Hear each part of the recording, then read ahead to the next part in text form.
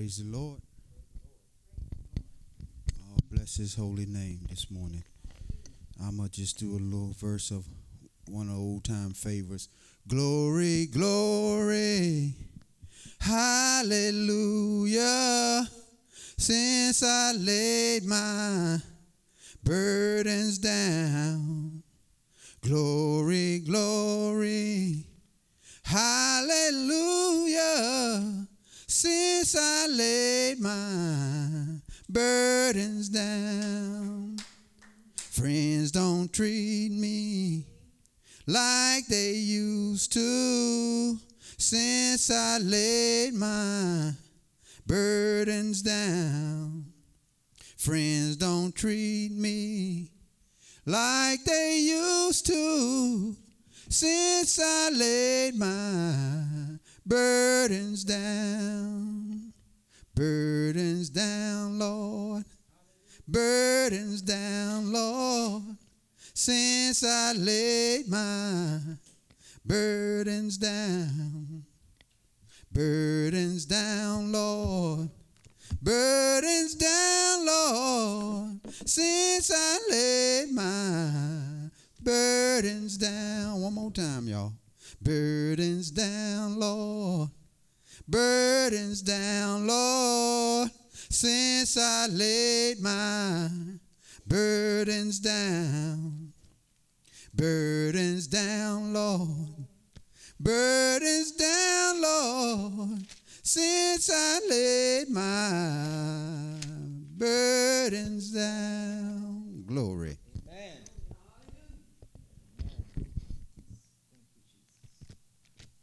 Heavenly Father, thank you for your grace and mercy. Thank you for bringing us back to the house of the Lord again. Heavenly Father, please anoint this place, oh God. Anoint the Sunday school teacher. Anoint the person to do the service today. Heavenly Father, we thank and praise and magnify your name. We thank you for our pastors, which is under time. I ask you to bless them in a special manner. Yes. And have that your angels travel with them, oh God. But then help us to ever give you all the honor, glory, and praise. In Jesus' name, amen. Amen. Amen. Amen. Praise the Lord. Glory to God. God is good to us. And let the redeemed of the Lord say so. Amen. Last week we had an awesome time in here talking about our vision, talking about what God is doing when we begin to worship him and we begin to praise him, that it really activates our faith. It activates our mindset. It activates what we're doing in our spirit. And what I love about God is he has layers, of what he tries to do through us and in us. And because of that, we can keep it moving. Amen. We can keep it moving. And so I want to deal with the fear factor today. This was a well-known TV show. But when I left the place last week, the word was so profound. And as you know, as we pour out, Brother James, God begins to give us something new. And I want to talk about the reason why we don't really move into our vision. After we've had the church, after we had the worship, after we've shouted and danced and praised God and laughed and ran and fellowship, at the end of the day, you got to go home. And so the same thing that we fight every day in our life, where the enemy is concerned, he brings this thing called fear. And fear keeps us from moving in our vision. Fear keeps us from moving in the posture that God has given us and has ordained for us. And so what I'm going to do, we're going to deal with Zechariah, the 4th chapter, the 1st verse through the 6th verse. And then we're going to talk about it. That is our keynote scripture, but we're going to bounce around in other in all over the place. And y'all know how I do. I just don't stay in one area, because I believe that if the word of God, once the word of God comes upon us, it is line upon line and precept upon precept. So Zechariah, the 4th chapter, the 1st verse through the 6th verse.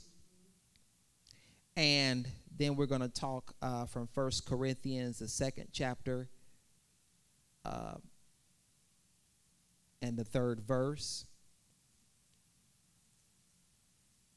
And 2 Timothy, the 1st chapter, and the 7th verse. Okay? Glory to God. And so last week we were talking about how God, when we begin to worship, he activates our vision. He gives us a new revelation. He gives us a new mindset to walk in it. But then, after he does that, we write it down. We say, God, you know, you said in this, you showed it to me. You gave it to me. We pray over it. We anoint it. But then there's a thing called fear. And in 1 Timothy, the 1st chapter and 7th verse, he said, for God has not given us the spirit of fear, but the power and love and a sound mind.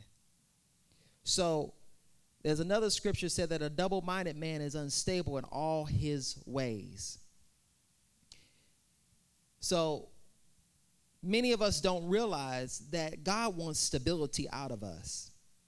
He wants us to be stable in everything that we do, because our vision just does not impact us. It impacts everyone that is connected to us. And so as we begin to build it, and we were talking about phase 2, whatever God has, you know, we know that God has given our visionaries, our pastors, a vision of their own to increase this parking lot, to add on to the church, to take over the property. That is their vision.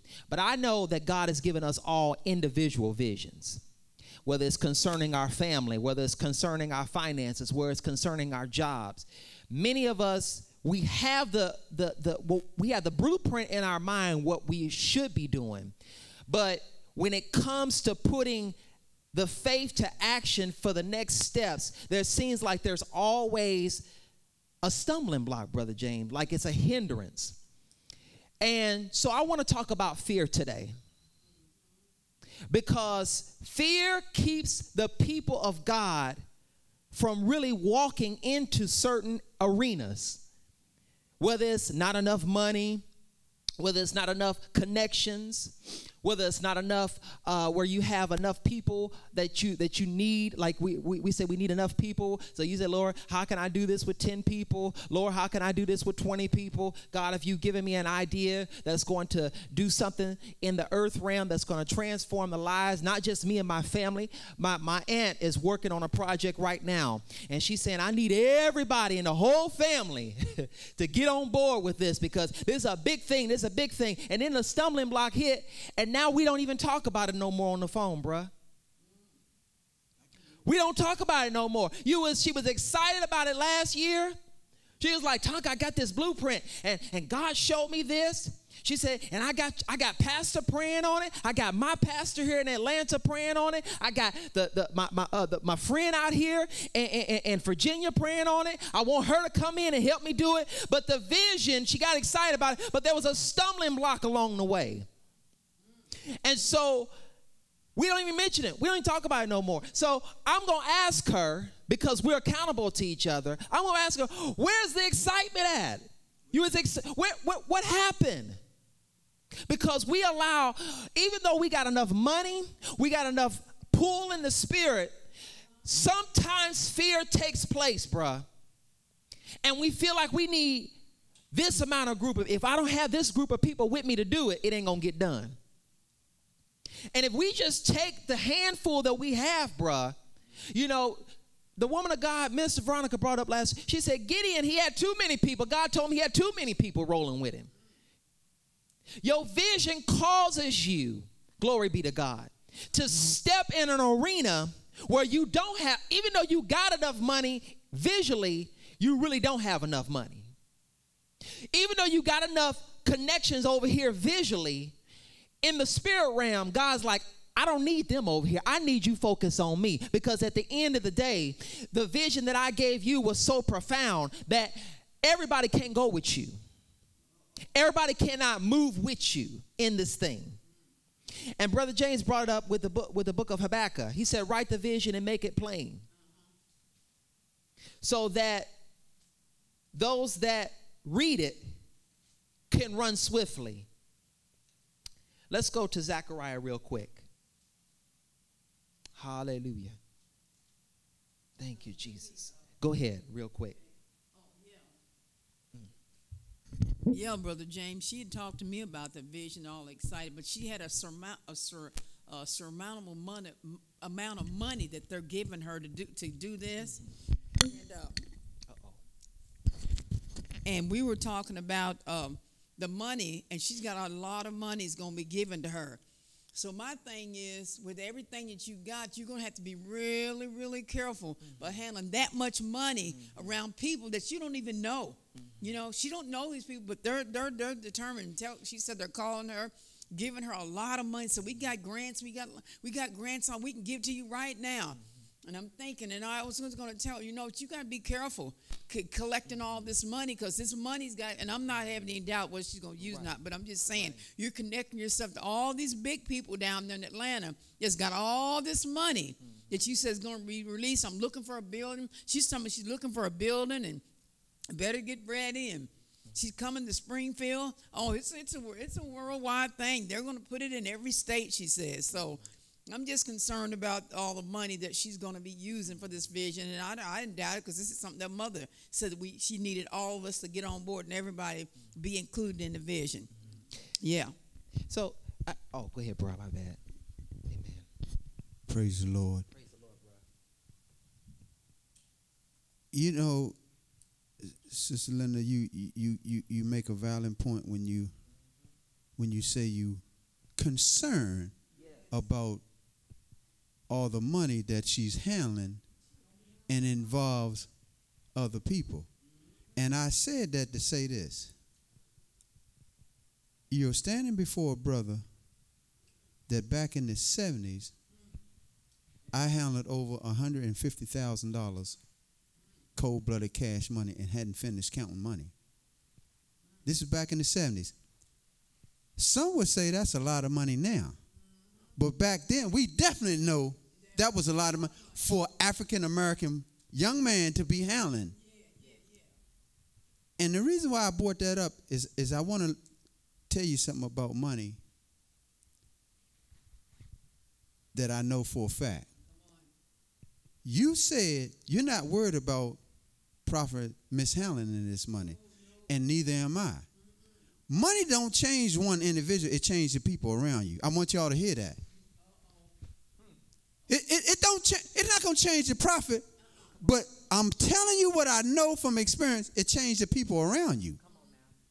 Money will make people accuse you of things. They don't have a thing in their mind what's really going on, but it'll make you change your thought and your perception of a person, and especially if she's handling the money. So I get where you're coming from, because it don't change the individually per se, because it didn't change me. But I looked around me, and include my family and the people around, it changed them. It made them act different towards me, because the thing of it was they were trying to get. So it changed their mentality. They wasn't like that before I accumulated all this money. But as soon as all the money came into play, it had them thinking, how can I get some? So it changed their mentality towards me, because they don't have my best interest at heart. Y'all better hear it, Deacon. I'm not talking about something somebody told me. I'm telling you from experience that it will change individuals around you. Puff and them made the song years ago. The more money you come across, the more problems you'll see. Absolutely. The world knows. The more money you come across, the more problems you'll see. Amen. And that's just the way it is. That's right. They say money is the root of all evil. It ain't the money per se. Come on now. It's the people that's handling the money. Ain't nothing wrong with it. I got a few dollars in my pocket right now. And ain't nothing wrong with a little money, bro, Fred. Ain't nothing wrong with having a little money. But if it's going to change your perceptions of how you see others, if it's going to change your way of walking with Christ, if it's going to change your walk, then yeah, it could become a root of all evils. It's how you handle money. That's right. I was just telling them, bro, Fred, in the 70s, I counted $150,000 in the 70s. That's a lot of money back then, bro. Some people say that's a lot of money now, bro. James, what are you talking about? You know? And it didn't really change me, bro, Fred. It made me more paranoid about the people around me that had changed. Come on now. It made me, you know, Yes. and I guess it had something to do with the way I was getting it too. Right. You know, when you getting it illegal, you know, yeah, and when you getting it illegal and you study bringing it in, and you know people are watching you, you know, and they're trying to figure out how can I get you. I'm talking about my close friends. So you got a point there.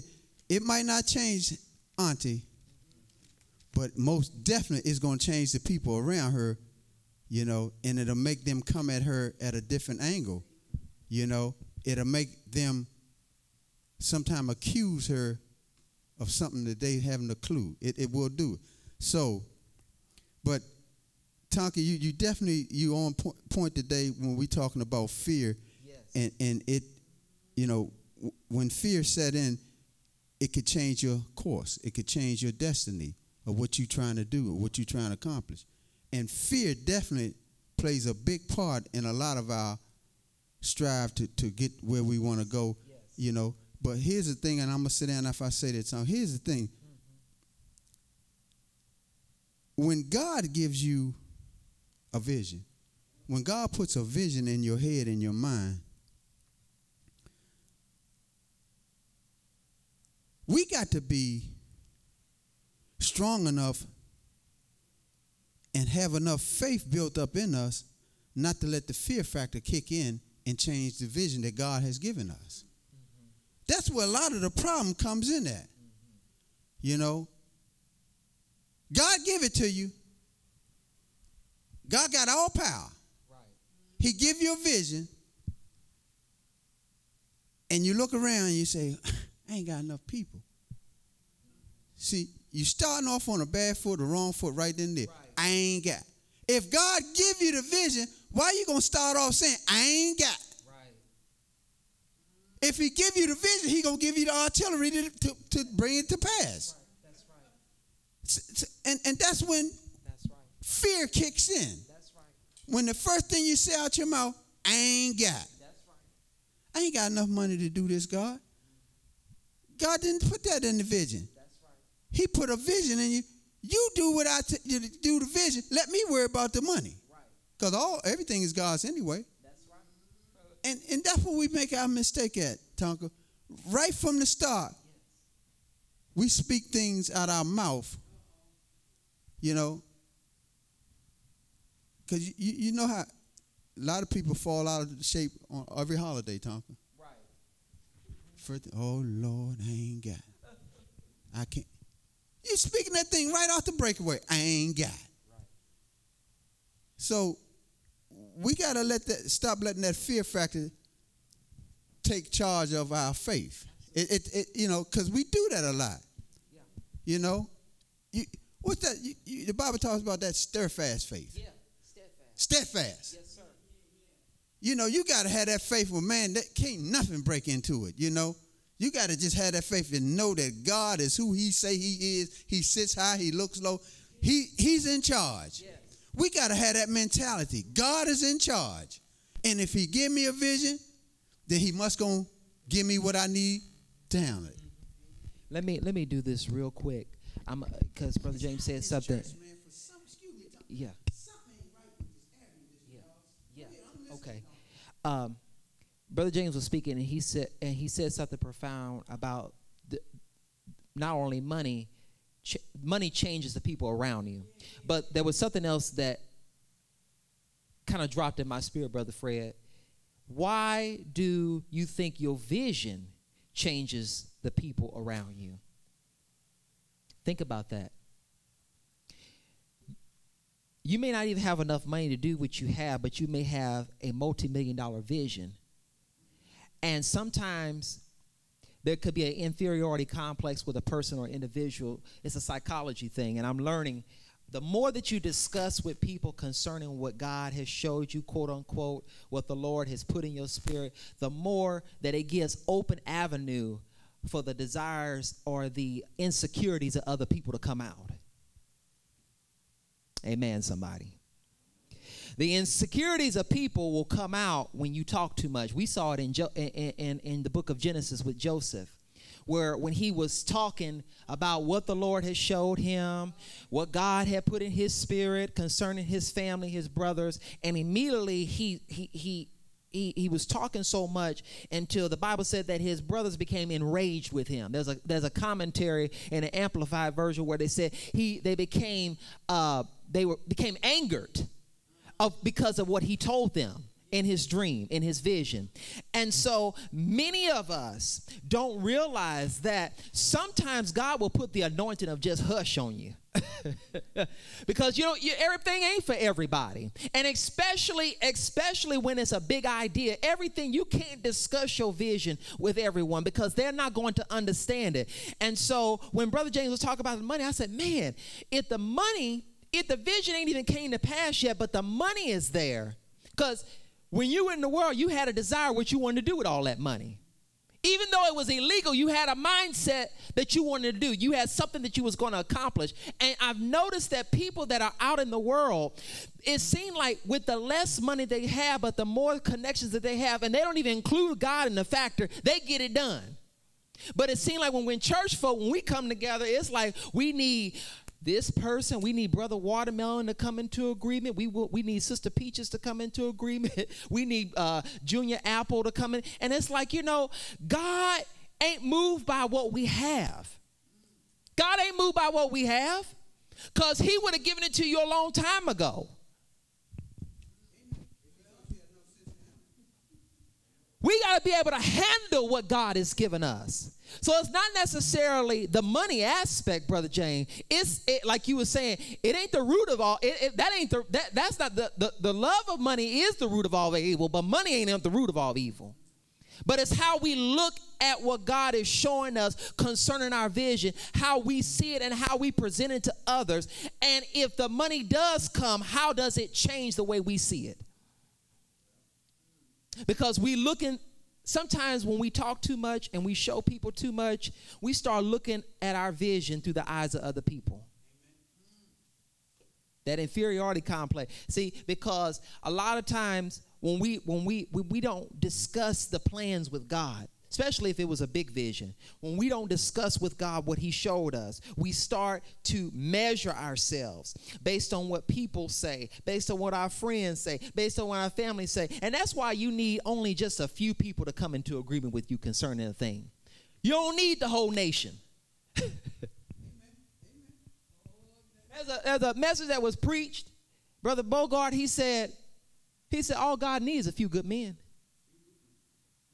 We've got to understand that the motive of our operation, what God has called us to do, and our motives, once your motives, and I heard Jake say this, when your motives become purified, he said he didn't even ask to be famous, Brother James. He didn't even ask to be in the movie arena where he's a director of multi-million-dollar movies, Brother Fred. It just came to him. See, when our motives become pure, just like you said, the people that you surround, it paranoid your family around you. Their motives wasn't right, Brother James. And that's why the operation failed. The operation can fail based on the motives of people around us. The vision can fail based on the people around us. And if we don't get in the mindset, say, God, all I need is just a few that's going to come into agreement. And then if a few don't show up, I'm going to stand here like in the Bible, he said, David encouraged himself in the Lord. So I'm going to encourage myself into the thing manifest. Amen. I just want to say, Brother James gave me another clue. I went to the gym on Thursday morning. I walked back down from Dolan Park, and there's three buildings down there. I thought, man, this is a good day for me to look for the building for my pies, for my mom's pies. And I thought, let me look. So I went up to the window, that building right there by the subways there. And I looked in the window. I said, oh, wow. I said, I see stuff in here. I said, I see my ovens back there. And I said, wow, look at all this space. I can have my little tables and people can sit down and eat. And the moment I walked away, I left that and I went to one on the other side of the street. And I said, this don't look like the one that he's showing me where the tables are. So I went on up and standing by the bus stop. And all of a sudden I thought, it come into my mind again. Where am I going to get the money for this? I said, boy, that would be nice if I could just get that building for like $5,000 or so. No, maybe it'd be $10,000. And right away, my mind started thinking, where am I going to get the money for this? I want this to happen like right now. I want ovens to come in. I want the floors done. I want the table, the chairs. I want the little curtains all up to the windows. And I was thinking to myself, boy, I bet your pastor could really put some chairs and fix it up kind of homely like. And I walked on back and I thought, man, that would sure be nice if I could just get that. And then when I was in my bedroom last night walking around and the Spirit said, go back and look again. I said, well, maybe this is the building that God wants me to have. He said, go back and take a look at it again. I said, wow. I said, this thing is coming because he had told me, he said, this pie business is going to grow out of this house. He said, it's going to go out of this house. And all of us just said, I'll just start looking. And there it was. He said, go back and look again. So I do know that money and fear will have you, yeah. Let's go to Zechariah, the 4th chapter real quick, because that's our keynote scripture here. Those that are just coming in.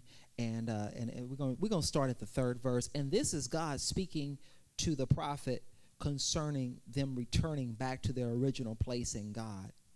And he started dealing with him first. And one of the things I love about God, whenever there's a prophetic word that's about to be released, God starts dealing with the messenger way before he deals with the people. He deals with the messenger so they can understand the mindset of walking in what he has called them as a people to do. So he deals with the messenger first, then he deals with the people. Okay? Zechariah, the 4th chapter, starting at 3. Yes, sir. 2 olive trees by it, one at the right of the bowl and the other on the left. So I answered and spoke to the angel who talked with me, saying, what are these, my Lord? And then the angel of the Lord said, who talked with me, answered and said to me, do you not know what these are? And I said, no, my Lord. And he answered and said unto me, this is the word of the Lord to Zerubbabel, or Zerubbabel, not by thine own power, but by spirit, says the Lord of hosts. We're going to stop right there. What God is causing us to see concerning our vision, you can't do it in your own strength. You can't do it in your own power. You can't do it in your own might. You can't do it in your own influx. You can't do it with your own education, your own intuition. You have to do it through the power of God. And so because he is a merciful God, because he is time, he going to wait on us, Brother James. He ain't going to wait forever, but he going to wait on us till we get it in our mindset that we can't do this by ourselves. Once again, I said it'll come to you if you already would have had the vision and everything would have been manifest, everything would have been peaches and cream. You already would have had it. But it takes a mindset. It takes a mindset to change in order to know that you can't do it in your own strength. Amen. And we're gonna go back to Habakkuk, what Deacon James brought up last week. Go ahead, sir. Go ahead. Yes, sir. This whole thing that we're talking about today, fear factor. Yes. Something that I missed when I was up here first, but it hit me in the spirit sitting down just now. I don't know where we're talking, Linda. I know Brother Fred wasn't here a few years ago when I preached a message in this church, and the title of the message was, you must yield to the process. We go out here in this traffic, and every time that traffic coming, what we do, we yield to it. We as people, Brother Fred, we got a problem with yielding to the process. In other words, we got a problem with letting the process take its course. My God. We have a problem with it. Hey, thank you, Jesus. Woo. Thank you. I remember that message. I got that. I was in St. Louis. Looking over my wife. She was having a liver transplant. And the Spirit hit me looking at her. It's a process, man. Yes. You got to have patience and yield to it. Yes. Let it take its course. Yes. But Fred, I often crack a joke in the church. There ain't nothing wrong with laughing from time. Right. But it's so profound about this joke. If we going to stay up worrying about situations, worrying about problems, and not yielding to the process, you know what God say? I'm going to bed. Since you're going to stay up worrying about it, I'm going to go ahead and go to sleep, man. You go ahead. You go ahead and stay up worrying about it. Because it seems like you trying to tap into my job. That's what God said. You know, so I'm going to go ahead and go to sleep. You go ahead and stay up worrying about, what's going on. It may sound funny, Brother Fred, but it's the truth. Think about some things that you done went through in your life. You up. God said, okay. You do that. I'm going to give me some rest, man. I'm going to lay down, man. Since you're going to be up trying to take my job, I'm going to lay down and rest myself. Because you into worrying when I done told you I'll never leave you. Come on now. Nor forsake you. I done told you that. But yet and still you up worrying about what's going on. We got to stop letting circumstances and situations dictate to us how we do things. Yes. Yes. That's a word right there. We got to stop it, Brother Fred, letting circumstances and situations dictate. Minister, Lord. Minister to us, Jesus. Hallelujah. The pastors preach a message all the time, Brother Fred. They say, listen, Jesus. stop looking at what you see. Come on now. Hallelujah. Stop believing what you praying for. Come on now. You keep looking at what you see, and that's what's got you all twisted. Yes. Instead of believing what you praying for. Yes. Why are you praying if you ain't going to believe it ain't going to come to fruition? Come on now. Stop that. I'm going to sit down. Go ahead, bro. The pastors drove all the way to St. Louis to hold me. She was with her. Son, stop it. Right, right. She left Springfield and drove all the way to St. Louis. Come on now. Stop seeing what you see with your wife. Stop believing what you're praying for. She held me and told, stop it, son. That's right. And let me go and went on back to Springfield. Yes, we did. Hallelujah. Went on back to Springfield. Thank you, Jesus. Yes, we did. That's a 3.5-hour trip. Glory to God. She didn't tell me on the phone. No. She came up there and grabbed me. And said, come on. You better get it together. Yes, sir. Stop it. Hallelujah. Thank you, Jesus. She did. Stop seeing what you see. Glory to God. Glory to God. Faith is things that it's just unseen. Yes. Y'all know the story. Yes. Here Yes. we go. Woo. But we got a problem. If we can't see it, we don't believe it. Hallelujah. Come on, man. Y'all know I'm telling the truth. Yeah. If we can't see it, we don't believe it. Then that's not that's thinking the wrong way. If you read the Bible, Hallelujah. faith is things that's unseen, Yes. unseen things. And I'm gonna sit there. Pastor told me years ago. I asked her. I say, does our faith move God? You know what she told me? That's the only thing that moves him. Come on now. No, she said that's the only thing that Yes, moves him. sir. How much faith you got in him? That thing stuck with me for years. She said that's the only thing that moves. Is how much faith you got in him. That'll move. My God. When he see you got total faith in him, he'll pull up a chair. Who harmed you? What's wrong? Tell daddy about it. That's what God will do. Tell me about it. Yes. But when he see you ain't got much faith in him, why would he pull up a chair? When your faith is weak. I'm just saying, man, That's powerful. As brother was talking, this is so profound. Is this good, y'all? This is good. Listen, I want you all to go over to 2 Timothy real quick for me, because God, the Apostle Paul, when he was beginning to talk to Timothy, because God began to deal with me. But there was a time where I was in a position where I did not really know what I really wanted to do when it had to do with ministry. I knew in my mind, but I did not have the mindset change to really flow into it. And Brother James sit me down. We was in the car. We was riding. Music was going. And he said, he had been asking me for about 3 weeks, y'all. He said, I really need you to preach.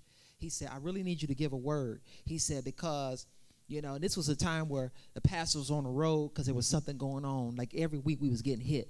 And then sis, she was getting hit in her family. So she couldn't be with us. Then there was something going on with, I think, with at the time, Sister Sue was with us. I mean, everybody was getting, it was only a few of us in there. It was about 5 or 6 of us in there one Sunday. I mean, it was just me, Brother James, Terry, my mom, and I believe Debbie was there, Patty was there, and I think one of the kids was there. We didn't even, Sister Veronica and the kid, they weren't even with us at the time. And there was something, it was just stuff just every week. There was something back in 2013, I believe. We were just getting hit, boom, boom, boom, boom, boom, boom, boom, boom, boom, boom. And Brother James said, he said, if you think you're going to be sitting there every Sunday, he said, you are the preacher. And I said, God, why is it the deacon, I said, he the one left in charge, but he want me to preach. And when it dawned on me, God said, because he's the overseer, but you're the mouthpiece. Come on here, somebody. Everywhere where we go, when you need somebody to link up with a vision God showed you, you got to have a back person in the background that's pushing you, that's trying to encourage you, that's trying to shift your mindset. Because a lot of times, when we have some of the people that talk the loudest struggle the worst. You got folk that's struggling to move in what God has called them to do and have nobody encourage them. They encourage everyone else, but they can't encourage themselves. Watch this, what Paul tells Timothy. Watch this. He said in 2 Timothy, the 1st chapter and verse 5, he said, when I call to the remembrance of the unfringed faith that is in thee, which dwelt in your grandmother, come on here, y'all, Lois, and your mother Eunice, I am persuaded that thee is in also. Wherefore, I put in thee the remembrance in you, that the gift must be stirred of God, which is by the putting of the laying on of hands. God wants to stir something in us that was an inheritant gift, that we inherited from the prayers of our mother, from the prayers of our grandmother, from the prayers of some mother of the church, from some prayers of some person, some mentor, some father in the spirit that mentor and help mold us. Because a lot of us, we have a great plan, we have a great vision, but sometimes you got to go back to that old landmark. You got to go back to that place you first heard God in prayer and ask God, listen, God, I know you told me this. I know you showed me in this, but I need someone to come into agreement with me right now to stir up my gift, because somewhere along the line, I forgot that God even told me what to do. Somewhere along the line, I lost my faith. So this unfringed faith that he was talking about, that his grandmother had and his mother had to be reignited. Because if you don't have someone to reignite the faith in you, that comes into agreement in you to reignite your faith, then you're going to be stagnated. You're going to be staying in one place. You're not going to move in the real things of God, because sometimes we think, well, because I'm in this place in Missouri God called me to, that I'm really being effective. Sometimes you can have all the tools, the vision could be in place, but you're in the wrong place. You're in the wrong posture. Sometimes God got to get you to move somewhere else for a season. Sometimes God got to get you to move across town. You know, there's nothing worse than a stagnated Christian that they talk a lot of game, but when it come down to when, like Brother James will say, you got to put up or shut up. Sometimes when you ask people that got a real deliverance on their life, they've been through hell and high water, they know every avenue, they know every scripture, they ain't heard every word, they got Facebook, YouTube, they got all these tools, but they ain't never moved nowhere. Go ahead, bro. Go ahead. Praise the Lord. Praise the Lord. You know, since we were here Yes, sir. in 2 Timothy, Yes, sir. I got one of my favorite scriptures about this word highlighted in pink, not in yellow, in pink. I want to make sure every time I run through Timothy, this pink catch my attention. Over in 2 Timothy 3, starting at 16. Now, this scripture here, it tells us about really what this Bible is all about. It says, all scriptures is inspired by God and is useful to teach us what is true and to make us realize what is wrong in our lives.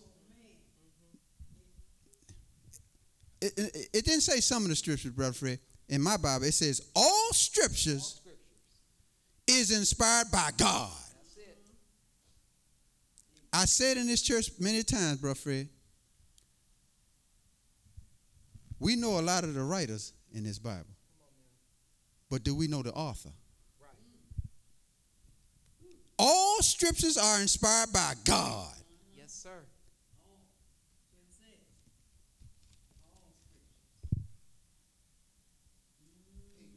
Who is the author?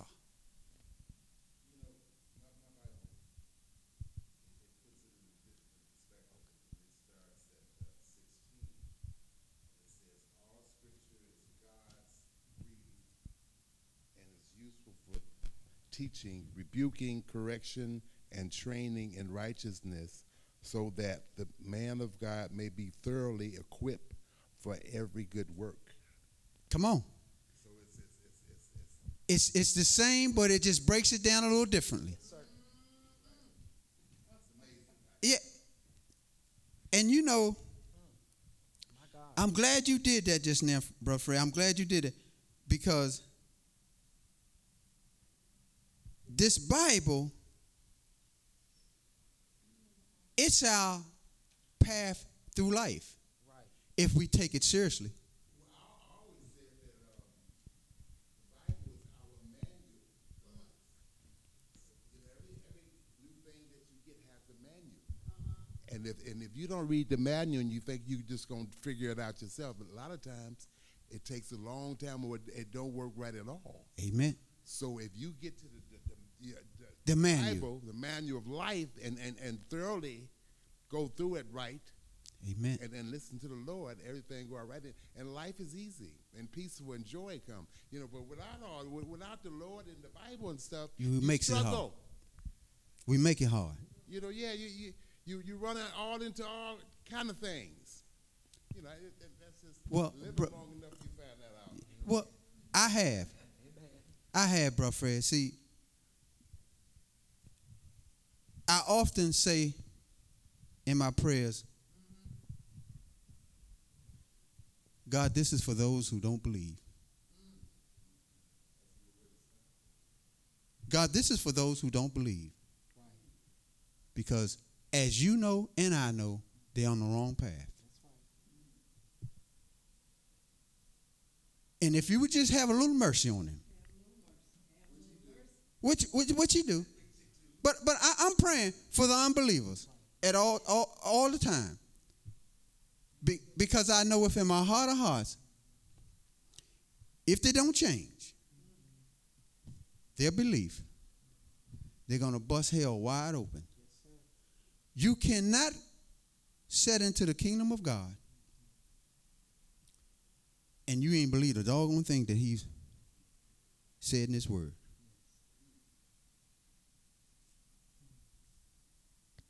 I got to tell this story right here real quick. Jesse Duplaney. Everybody know about Jesse. Yes. Little short, old, gray-haired preacher. Been preaching for a long time. Yeah.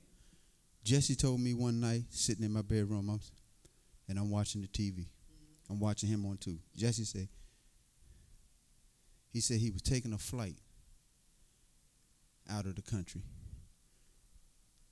And he said, Lord, behold, come find out he was sitting beside an atheist. He said he let him go on and on about why he don't believe. Bloop! Something happened with the plane. He said, first thing that man spit out of his mouth, pray. Pray. This plane was jerking. They hit a turmoil. And Jesse said, he turned to him, why should I pray? You don't believe. Jesse said, he told him, pray for what? You don't believe. He said, I believe that man was a believer when the plane landed. So it's never too late. The point of his story, it's never too late. But this is why I pray, God, show them the way. Because I know they don't know. They're lost when they don't believe in you. And you is the word. God, this is God right here. The word. And you know, this is just real good today. And Brother Fred, that scripture, yeah, you got to highlight that scripture and look at that scripture from time to time. You know, all scriptures, they're inspired by God. You know, to teach us, to show us, to encourage us. All, it didn't say sometimes, it say all scripture. Yes.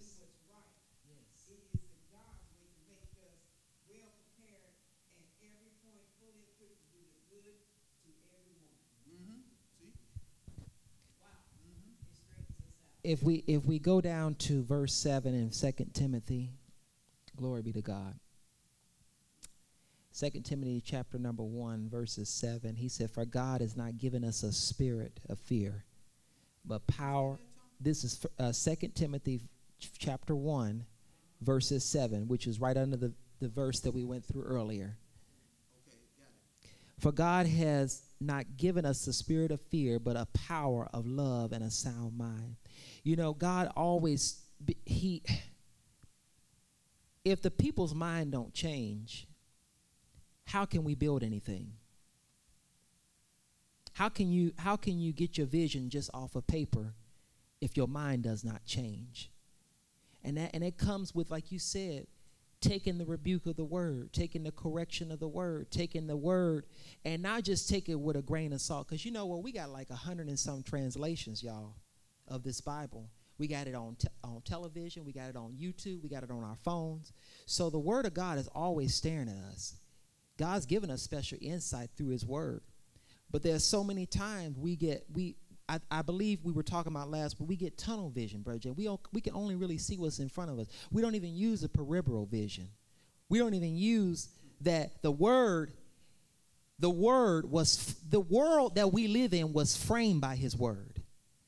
It was framed. Sister Veronica said it was framed. So if you look at a frame, you look at there was parts and pieces that needed to come together in order for it to be formed to create something. So when God has us to do our vision, you can't produce your vision without his word. You cannot produce money without his word. We have to have his word. We have to operate in the word of God, that it transforms our mind and our intellect so that we don't see the negative. We always strive for the positive. For God has not given us a spirit of fear. So the fear factor that steps up in us is because when we understand that fear is a spirit. Just like worship is a spirit, fear is a spirit. He wants us to worship him in spirit and in truth, but we all understand that there's fear. So if you're worshiping God, how can you operate in fear at the same time? Think about that. Think about that. How can you flow in your vision and then operate in fear at the same time? How can you flow in the gifts and the calling? Because hear me when I say this. Some of the best of us, some of the best that are out here in what we call the church world can preach, pray, and prophesy and strongly gifted, but that don't mean they don't operate in fear. You got folk that preach, pray, and prophesy for folk. They'll believe God for people in their whole congregation to give them a $25, a $35 line, a $100 line, but they can't even believe God for their own faith to kick in for them to go out and make a living. You can't pimp God's faith. You can't pimp his anointing. You can't pimp the callings and the gifts of God, because what we're seeing is people are taking this in the world, like your P. Diddy's and your 50 Cents and your Oprah Winfrey's and all these people that's got money. They are taking these how can I say this? They're taking these principles that we use, bruh, in the Bible, and they're using it in corporate America. They're using it on their television. They're using it in the entertainment industry. And you got people that's been in church for over almost 40 years and can't even tell you what a principle look like.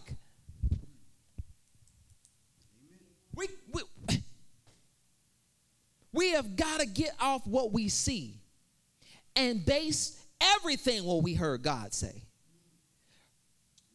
Sometimes we look too much. You got folk that's always looking at something negative. They looking for the negative in your vision. They looking for the negative of what you told them, what God showed you in prayer. Especially if you don't have no money, or especially if you don't have no connections. We tear down each other's vision way too much, y'all. We kill people with our tongue way too much. We rob people of what God showed them based on our own insecurities. Amen, somebody. Habakkuk 2.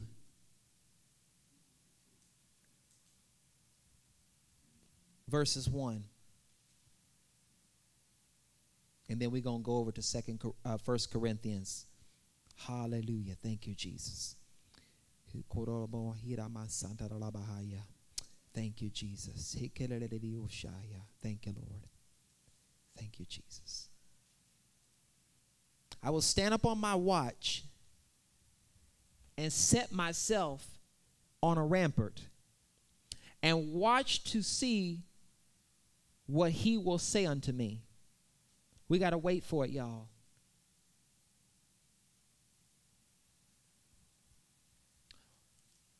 Waiting on the instructions from God produces results. Verse 2. Then the Lord answered to me and said unto me, write the vision and make it plain on tablets, that he may run with it who reads it. For the vision is yet for an appointed time, but at the end it will speak, and it will not lie. Though it tarries, I'm going to wait for it. Sometimes we got to wait, Brother James.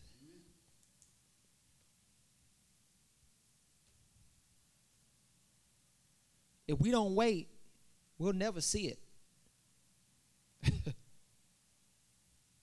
But we got to take a chance too. Do you know the reason why Krispy Kreme Donuts is as successful as it is? Because the business owner took a chance. KFC, the Colonel, this man fell several times in business prior to him building a multi-million-dollar corporation. During the time of 1929, when the stock market crashed, what we call Black Tuesday, 5 royal family banks removed their money out of the currency during that time, Brother Fred. Did you know that? Did you know that the billionaires, the millionaires of that day they knew there was something coming, took their money out. That's why they're still around today. Many people don't know that. Chase Bank, where the woman of God works at,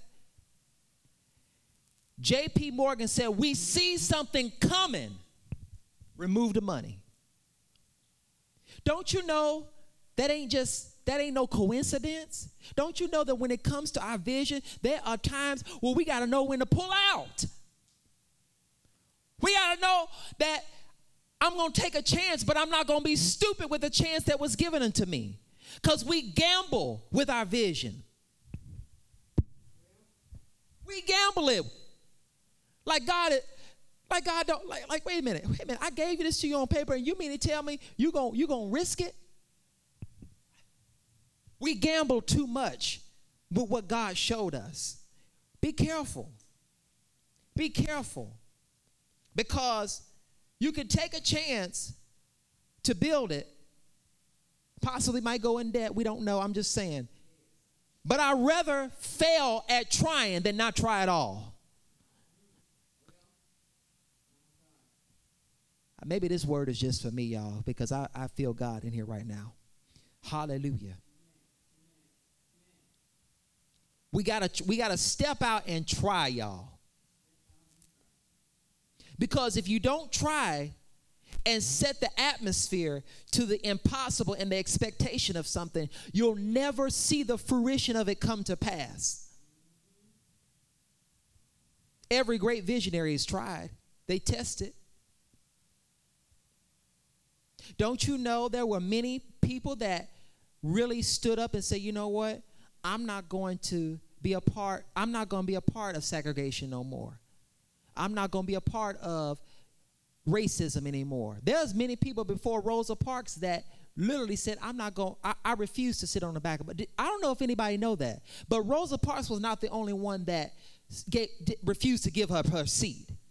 The reason why she became popular in what she did is because of timing. It's about timing in what you do. You cannot release anything without, listen, we judge stuff before it's timing. We judge it based, it's a nice building on the outside. It's a horrible looking building on the outside.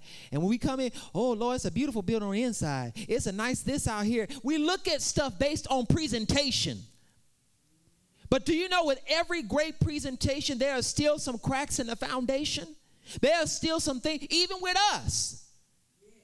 Even with us. People look at us and say, oh, Lord, oh, God. This person, they look like, oh, they are wretch undone. I remember when they was this. I remember that when they was strung out. I remember when they was whoring and doing. They remember all of the negative. They remember when. And I asked God, I said, God, deliver me from people that remember when. Come on here, somebody. They remember when you backslided. They remember when you messed up. They remember when you had an out of order moment. We were talking about it last week. The pastor said at Nixon, everybody only remember Watergate. They don't ever remember what he was done with Israel.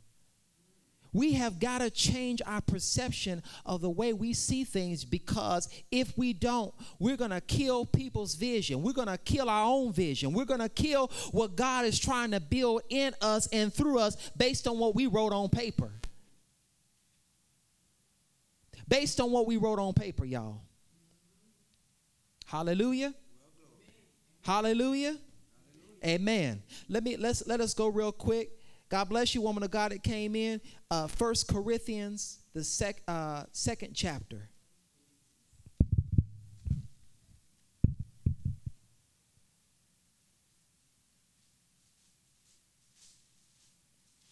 God bless you. Amen. Hallelujah. Thank you, Jesus.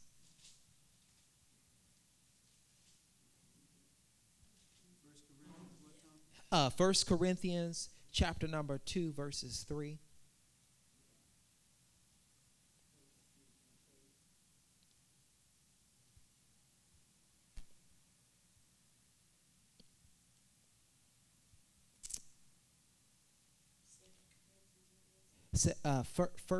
First Corinthians, the second chapter and third verse. And we're talking about the fear factor today. The things that hinder our vision is basically a part 2 of last week. This has been good, and I thank God.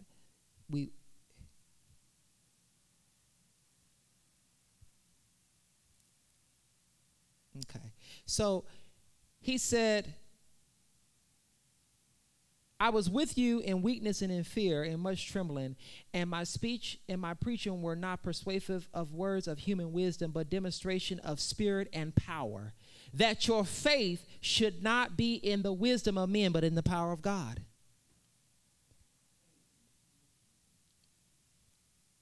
Did anybody just get that? That was just a nugget that just... We base what God showed us on what people say, Brother James. What would the people think if I stepped out and started my business? What would the people think if I put a second mortgage on my house to start my business or start my ministry? What would the people think if I quit my job and went into full-time ministry? Amen. That's what I'm doing right now, y'all. Let me talk about me. I ain't going to talk about nobody. Can I talk about me, y'all? Amen. I know God is calling me to full-time ministry. Come on here, bruh. But fear will kidnap you and make you think that God ain't with you when he really is talking to you about you. See, and the worst thing I'm learning too, I'm like, God, don't let me be so prophetic where I see the vision for someone else and not see it for my own life. Because we miss that, bruh. We see, I see the money. Ooh, praise the Lord. I see the money on the woman of God right here. But when the money, when I look in the mirror, I'm like, Lord, gee, I got 2 nickels. Wait a minute, I got 5. I got 2 dimes in my pocket. I'm robbing Peter, Paul, James, John, all of the disciples to get bills paid. Come on here, y'all. But if ain't nobody ever been there, they can't witness that. Come on, I'm going to just tell on myself. I had told Brother Jeff, I said, listen, bruh. I said, bruh, I need you to break me off. I need you to help me. I need some help right on through here. It's a man thing. I couldn't even go to my mom on this one. See, y'all, it ain't nothing to y'all later. I'm just saying it's a man thing. I was like, listen, I got to go to another brother because I'm struggling right on through here. And God's like, wait a minute. What did I tell you in prayer? He said, I have given you everything that you need is in your house. But once again, what would the people say? They're going to call you crazy. I'm just saying, watch this. Watch this, y'all. We on verse 5. Verse 4. Let's start on verse 4. And my speech and my preaching were not with persuasive words of human wisdom, meaning you can't articulate this thing with your as my grandmother say, with your college degree. But in demonstration of the spirit and power, that your faith should not be in the wisdom of men, but in the power of God. Verse 6, we speak wisdom among those who are mature. Meaning, I got to get around somebody that understands the weight of my prophecy, that understands the weight of my vision. Even when I'm preaching it to somebody else, I got to speak as mature. I can't be operating 1 minute you up, 1 minute you down, because there's a lot of unstable people in the body of Christ. Sometimes we just paranoid. Sometimes we are just bipolar. 1 minute we love God. Then the next minute we just on a spiritual or emotional roller coaster. 1 minute we want to be in church. Next minute we want to be out in the world. 1 minute we're up and down. We're all around. Our emotions are all. And Brother James just said about 10 minutes ago, quit allowing your emotions. Quit allowing your emotions to dictate what's in front of you. Because when we do that, we kidnap what God is showing us and we hold it hostage. The fear factor, y'all.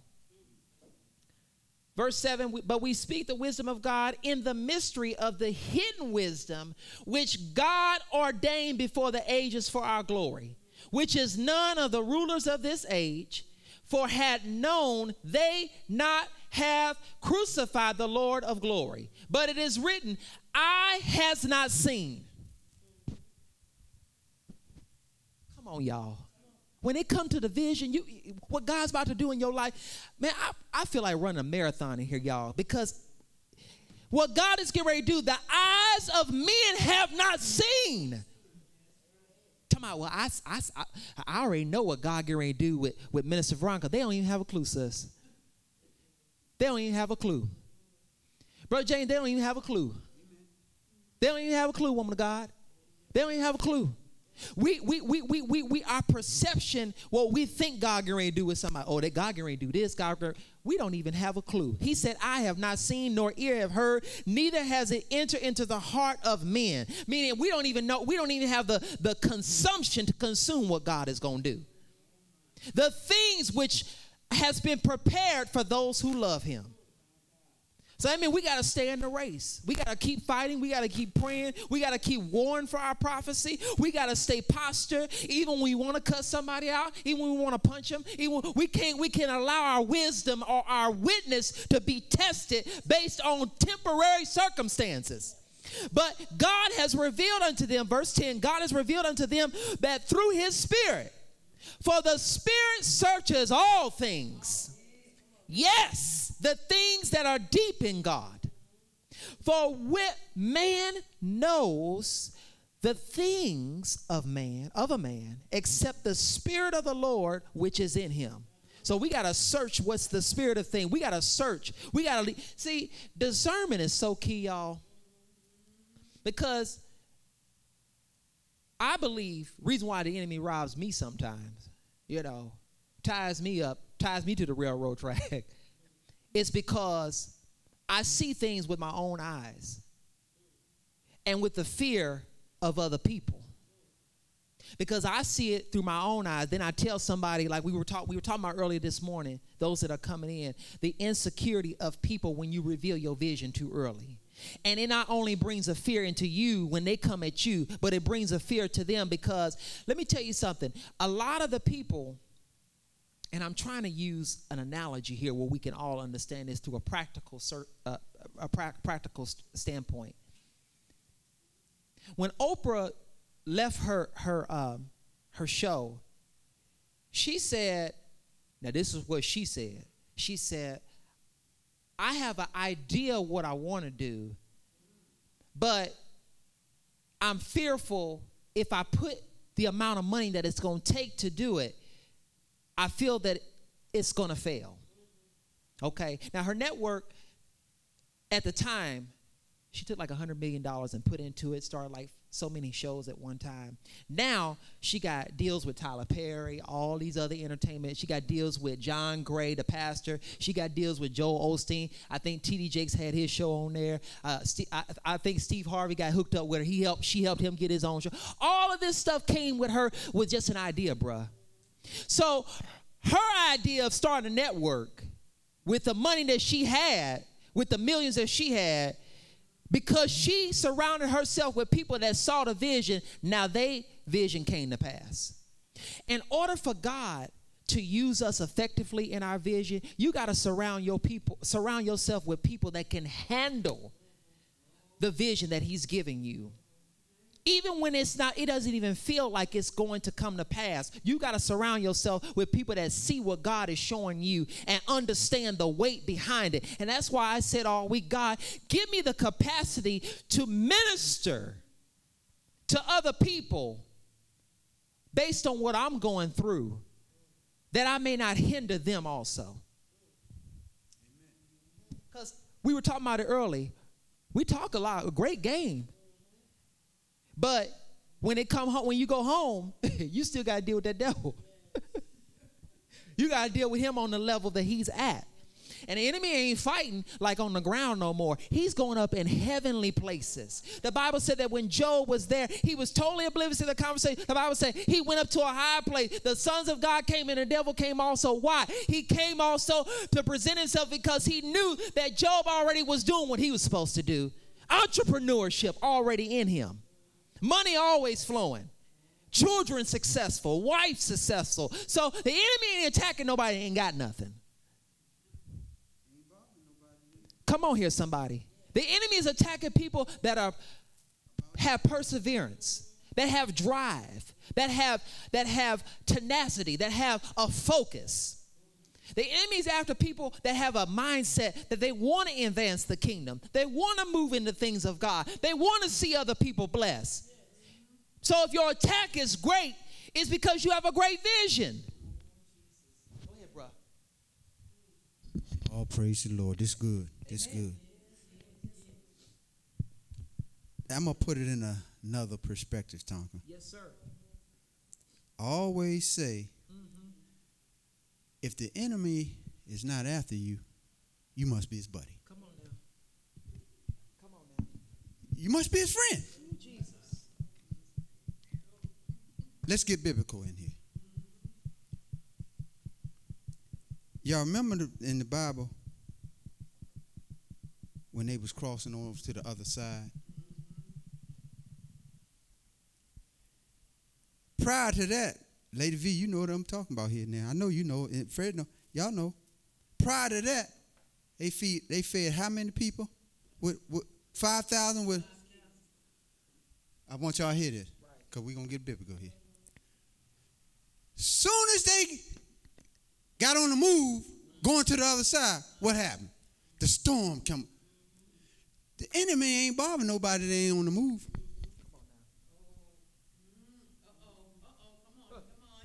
The enemy didn't bother nobody sitting out there feeding that 5,000. But as soon as they got into the boat and started on the other side, start moving, the storm came. My God. I can preach it now. Come on now. I can preach it. Have that own way. Yes, sir. Nothing happened Come on now. until they got on the move. Come on now. That's what you're trying to say up there. Yes, sir. Ain't bothering nobody. If you sitting still doing nothing, you his buddy. He all right. You all right with him because you ain't doing nothing. I heard Jake say he was thousands of miles away from home in the air, and they called him and said something wrong with his son. Come on now. He said he didn't send nobody up to the palace. He went up to the palace and told him, turn this plane around. I know that's right. Jake said, the devil knew I was going to another country to preach down the power of God. The devil knew it. So he brought on an attack on his son. Come on now. He said he walked up to the pulpit and told, turn this plane around. The cockpit. Told him, turn this plane around. He said he told the nurse, put my son on the phone. He said he non-responsive. He said, put the phone to his ear. Jake said he told his son, I'm on my way. Just hold on till I get there. He said, I know he heard me. He said he told an unconscious boy, he said, just hold on. He said, I'm on my way. You know, he told him, just hold on. He said, I'm on my way. You know, he said the nurse, the doctor, he non-responsive. He don't understand. He said, put that phone to his ear, he said. Just do it. Jake said he told me to put the phone to his ear and shut up. Do what I tell you. You know. Hey. He said the devil knew he was on his way to do something great for God. So the devil put a tack on his key. Hallelujah. Jesus. He'll only come at you. Come on now. Yeah. He'll only come at you when you're doing a work for God. When you're doing something, when you're on the move, that's when he'll come at you. But when you're sitting still doing nothing, twiddling your thumbs, waiting on somebody to give you something, devil walk by, oh, he cool, he with me. Yeah. He cool, he with me. He ain't doing nothing. Right. That's right. That's right. He ain't doing nothing. Oh, he with me. You cool. You cool. The young one said, you cool. But get up and start doing the work for God. The devil, he like, wait a minute, hold up. I can't have you doing that. You know, I can't have you, worshiping and I can't, no. If he can't get to you, you know what you said, like he could go at them babies. And then guess what? He'll get a reaction from you. Oh, Jesus, my bad. And I done seen some others, and I believe this is one right here. Taking off that jewelry, devil, I'm telling you right now, If it's a fight you want, here's one you're going to get. And this one right here get you. She told me years ago, she said, Brother Jane, all jokes aside, she said, if you cross me, I'll get you. I believe that right now. I believe your mama will get me. If I cross, see, I believe shit. Leave her. Every time I say, I believe. She said they used to call her Peter. Peter was a bad boy. Yes, he was. You know, Peter would cut you if you looked at him wrong. You know, no, you looked at me wrong. You know, but, you know, I just want to emphasize that and hope y'all get it, that he ain't bothering you if you ain't doing nothing. That's right. So we got to have that spirit, not fear. Right. You know, King said it years ago, we shall overcome. That's right. But we can't do it if we walking around, what the young folks say, scared. If we walking around scared, brother, we can't do it. You know, you got to walk a walk of boldness. Is that, you got to walk a walk of boldness. That's what the word say. You know, when you're scared, it throws off a lot of things when you're scared. It throws off decision making. My God. And Lady V, you know as well as I do, we have to make decisions every day in our life. And if you're scared, having to make decisions every day, some type of decision you have to make every day. Brother, there's some type of decision. And if you're scared, man, you're going to be unbalanced. Because you can't make the proper decision that you need to make. And another thing will throw your decision making off is your attitude. That's right. That's right. That's right. What that message I preach? A bad attitude shows God no gratitude. Come on now. You better hear what I'm saying. A bad attitude shows God no gratitude. Help us, Lord. That's what it comes down to. That's what it comes down to. Thank y'all. Yes. A bad.